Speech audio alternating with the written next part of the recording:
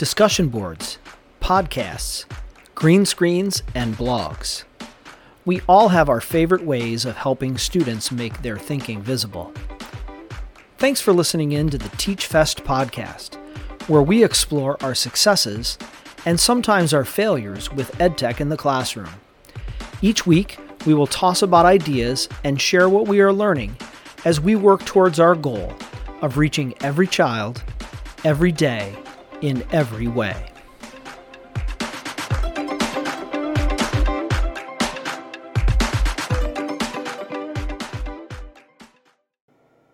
Welcome to the Teach Fest podcast, where we explore student-centered learning pedagogy and EdTech in the classroom. In this inaugural episode, we hear from several students in Dr. Rachel Lauber's orchestra program at Brighton High School, as they discuss the challenges they've overcome and the lessons they have learned while participating in the performing arts during the COVID pandemic. Listening to these young musicians, I'm inspired by their resilience, creativity, and sense of community. Their comments are excerpts from a longer interview that was part of a day-long content drop at the end of the first semester. This special event was a culmination of a semester's work exploring a variety of elements associated with the work of musicians. Student work products include an impressive collection of solo and collaborative musical performances, visual art products, student photography, and other creative pursuits. If you would like to hear the full interview and see other amazing content, including the artwork and virtual performances by these students, check out their project page at bhsorchestras.mystrikingly.com. Yeah, I think we can probably just start with some introductions, right? I'm Andrew, currently a senior right now at Brighton High School. I play the violin, and I've been with the BHS Orchestra for 4 years now. Hi, I'm Lillian. I'm a junior. I've been with the BHS Orchestra for 3 years, and I play the viola. Hi, I'm Bill, and I'm a sophomore, and I've been with the BHS Orchestra for 2 years, and I play the violin. I'm Eliana, and I'm a junior, and I've been with the BHS Orchestra for 3 years then, and I'm a violinist. All right, I'll go next. Hello, I'm Leo. I am a senior at BHS. I've been in the BHS Orchestra for currently 4 years. And I play violin. Hi, I'm Emma. I'm in 10th grade and I play violin. I'm last. I'm Zoe. I play the bass, and this is my second year in the orchestra, and I'm really excited for my 2 other years to come. Awesome. Yeah, I think that's everyone right for now. So today, right now, we're going to hold a kind of a Q&A discussion panel. It's going to be, a casual conversation, but we're going to talk about, as Dr. Lauber previously mentioned, just some things about music making in the COVID era, what it means to even be a musician in this time.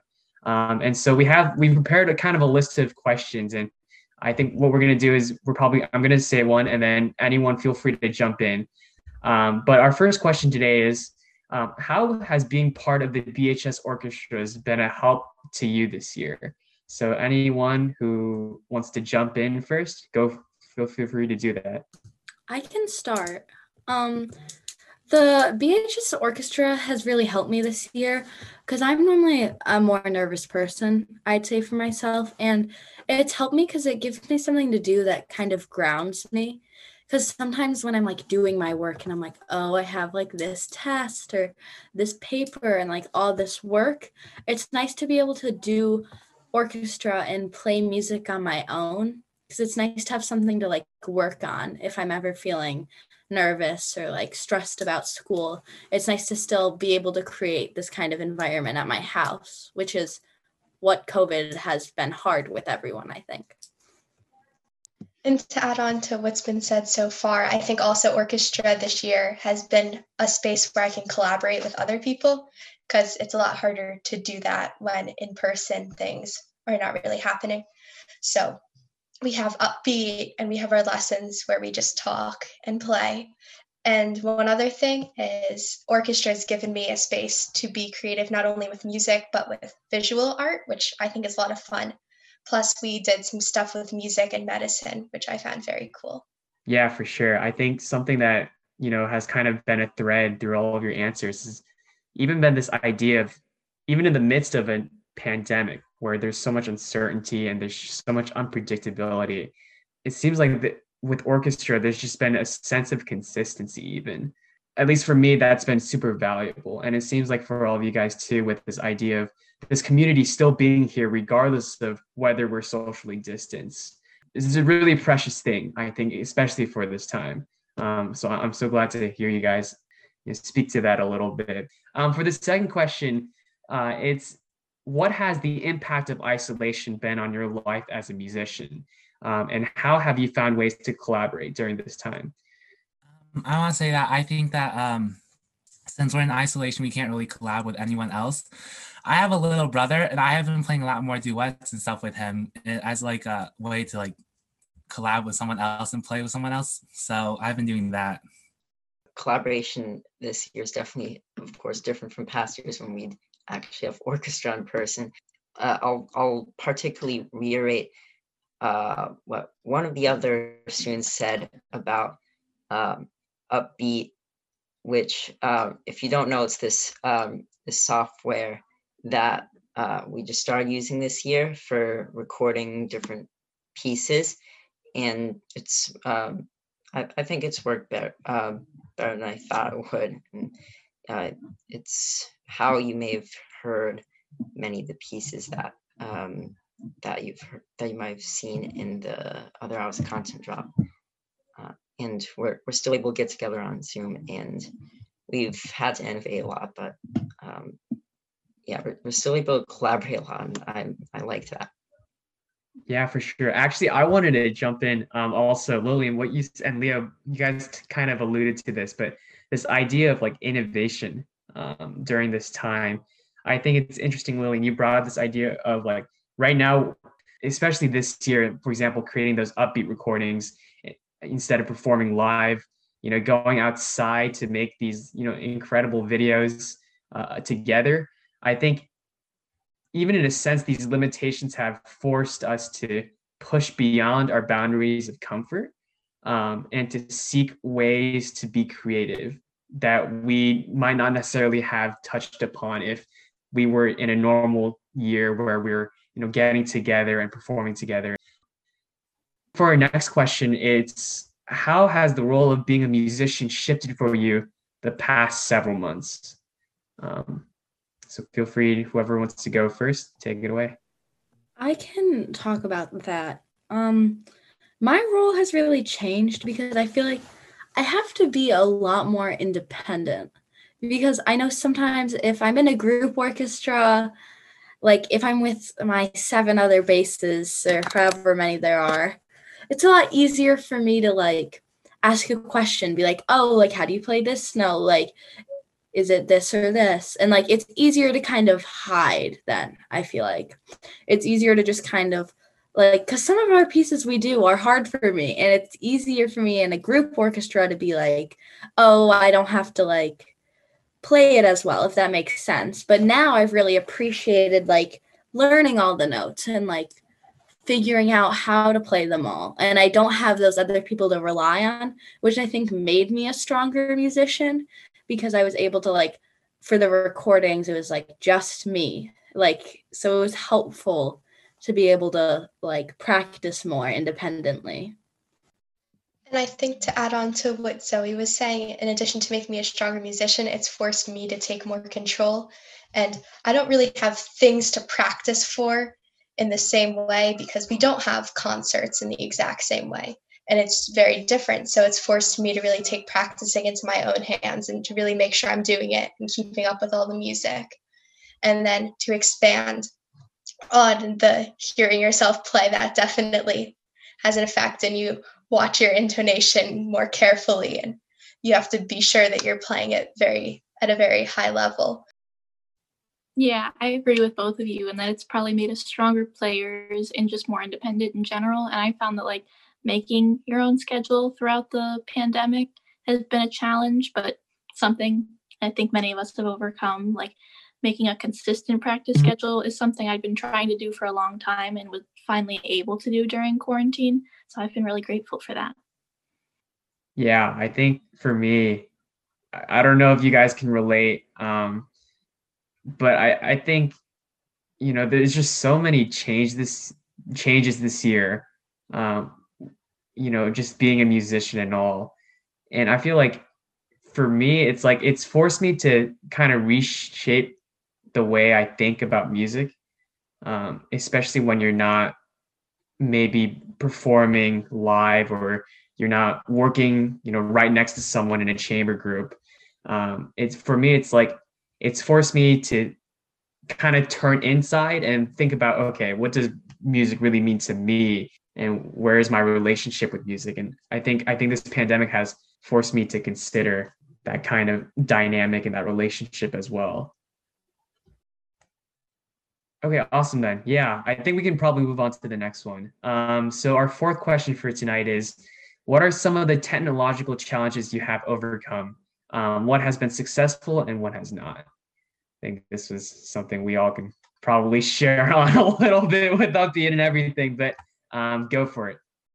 Upbeat was a nightmare in the beginning. To set up with my bass, to set it up at the same height was so difficult for some reason.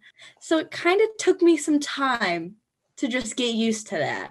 And it was really frustrating at times because you'd record it and you'd have to calibrate it and you'd be like, oh, like this is fine. Then you'd calibrate it wrong. But I think I'm glad I had this experience because I'm glad I got to learn how to use the software. I also want to say that when we're using Upbeat for performing and stuff, or we have to wear headphones, sitting at the desk and playing the violins with your wires connected to your computer and your headphones, your hand gets caught a lot, and then you would have to restart and then press the buttons again, and it'd just be a lot of work to do a simple 30-second recording. But I was thinking about, I think at the beginning of the year, we were playing the Bieber, and the first violin part had 9 measures of rest at the beginning. So it's kind of a nightmare to calibrate. But on the other hand, we had been playing mostly with a metronome backing at that point. So you didn't really counting was made a lot easier. So I think trading out the calibration for the careful counting. I'm not going to say every problem, but in general, at first, many of us had challenges that we had to adjust to, but I think we got used to it. Our fifth question is, how have you rearranged your workspace for this new way of creating? And then what are some of the logistics that are associated with coming up with this new way? I mean, it's all just like MacGyvering stuff together, right? Like I have a table that's in a good position for me to put my computer on to record, but it's not high enough to capture where my instrument is. So, trying to find a box that is tall enough but doesn't have a rounded top, and then, during lessons for an instrument where you need to sit down at, for a piano example, I end up rubber banding my computer to my music stand and tilting it downward. I usually record up here because it's the quietest space in my house because my brothers are using other rooms, and my desk is kind of it's a little bit awkward level to have my elbow on, but it works well enough. And then I've been pulling up the music on my tablet actually, because that's just easier to figure out than a music stand. And then I've been tucking the wire from my earbuds under the corner of my shoulder rests, because that I found after getting it caught on my hands a bunch of times, that gets it on out of the way because it's more on my left, it's close to my left arm as opposed to in the way of my right arm. So I found that works well. That's actually so smart. Oh my, yeah, I'm gonna start doing that now too. Last question is, how have you grown from these experiences? So it's pretty open-ended, but again, anyone who wants to share, feel free to jump in whenever. I can start us. I think I kind of discussed this earlier, but I think I've become a lot more independent. when I come to my work and with orchestra, which is helpful, but it's also hard for a person like me because one of my favorite parts of orchestra is like being able to see everyone. And it's really made me appreciate like what it was like before this. Like I miss like coming in the room and like seeing everyone and having help tuning. And I even miss being scolded about talking to my other bassists just a little bit. So it's hard to not have that. And I don't know. I miss that, and I hope that soon it can all be happening again. So maybe with masks, D-Law won't be able to see me talking. I want to say that in orchestra, usually you would know the people sitting around you, like the people like next to you or behind you a little bit. But since when we've gone on Zoom, you start to realize all the people that are in the other sections, like the cello. Since I sit in the violins, I don't really talk to the cellos. I don't really know them. But with on Zoom, since we can't always play, I've been getting to know the other people a lot more, knowing them as people instead of just like people as musicians who play the cello on the other side of the room. As a musician, I think sometimes we find it kind of hard to listen to ourselves record. And I know that I did at the beginning of this. Like, I really didn't like listening to myself after I recorded it. But through Upbeat and stuff, I've kind of had to do that. And I've gotten more used to it. I'm like, that's okay if that one C was off or whatever. It happens. And I think I've learned to accept like the little mistakes throughout my playing. I really relate to what you said, Emma, because I'm the same way. And when we're playing live together, one, it can sort of get hidden, like Zoe was talking about earlier, but two, it's transient and it's gone as soon as it's reflected off a wall. But listening back and being like, oh, I missed a B sharp or a B flat there and there and there, it can be really useful for recognizing patterns in your playing. And it's really difficult to sort of force yourself to listen to all of those mistakes that you're making, but it's really rewarding when you can do that. I definitely agree with you. Yeah, definitely. Yeah, I found when you're recording all these pieces in Upbeat, as Lily and Emma said, you're just playing alone. You don't get to hear. I mean, it's definitely helpful that we're playing along to some backing track that so that it feels like we're playing with someone else. But then when we hear ourselves playing, then we get to hear our mistakes way more than in past years, so we can have a great opportunity to improve on it. Also, I'll mention that with everything that's happened in the past half a year, we've also gone to do more of these other creative assignments that you might have seen throughout the day. Really, it's given us an opportunity to explore other creative aspects of relating to orchestra and what we're doing in orchestra, and it's something that could last into future years, even when we're back together playing orchestra again. So that's going to that could stay here even after are done with all this virtual stuff. I agree with what people have said so far. And I think also, for me at least, it's given me more patience, especially with the technology, because it's a lot of recognizing it's not going to necessarily work the first time. Maybe it's not going to work the second, third, fourth, fifth times either, but it's keeping going at it and persevering until you get one that does work, and that knowing that you will get there, but also recognizing that it's not going to be perfect. So settling at good enough is definitely something that I've gotten more practice doing, which is probably a good thing. Yeah, for sure. I think, with the virtual environment, it's hard to be perfect in a sense, right? I mean, when you're like in person and you're playing with each other, I think there's just something about that communication you don't necessarily get in the virtual environment. And I think it makes it hard to even collaborate again in the virtual environment. And doing like playing music virtually. But I think for me, like even these, like knowing that there are these limitations again, going back to the idea that, these limitations help us grow. And I think it's knowing that even sometimes you but there are these, these restrictions that push us again to think creatively, to push beyond our boundaries. And I think there's a lot of growth to be made in that kind of foray, in that kind of pushing action. And I think also for me, just in general, I think if there's something there's a word that's characterized this pandemic, it's definitely been time.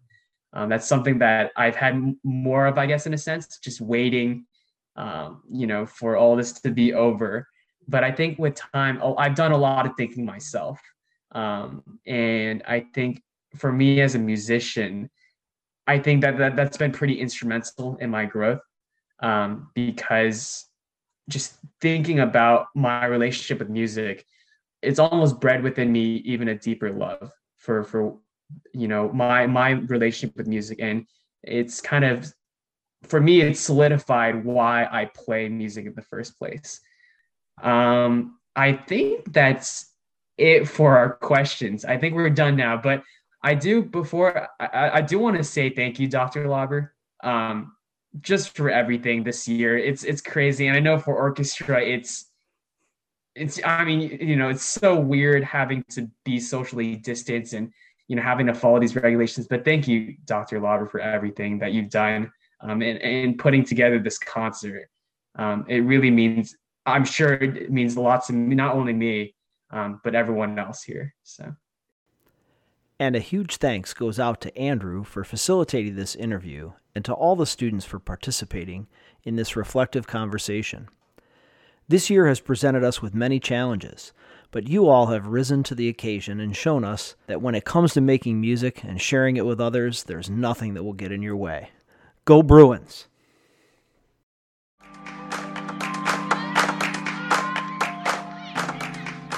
Thanks for joining us on today's episode of the Teach Fest podcast. I hope you found today's insights helpful and relevant to your classroom practice. Our theme music is Schoolyard by Crowander and is available royalty-free on freemusicarchive.org. Mark your calendars.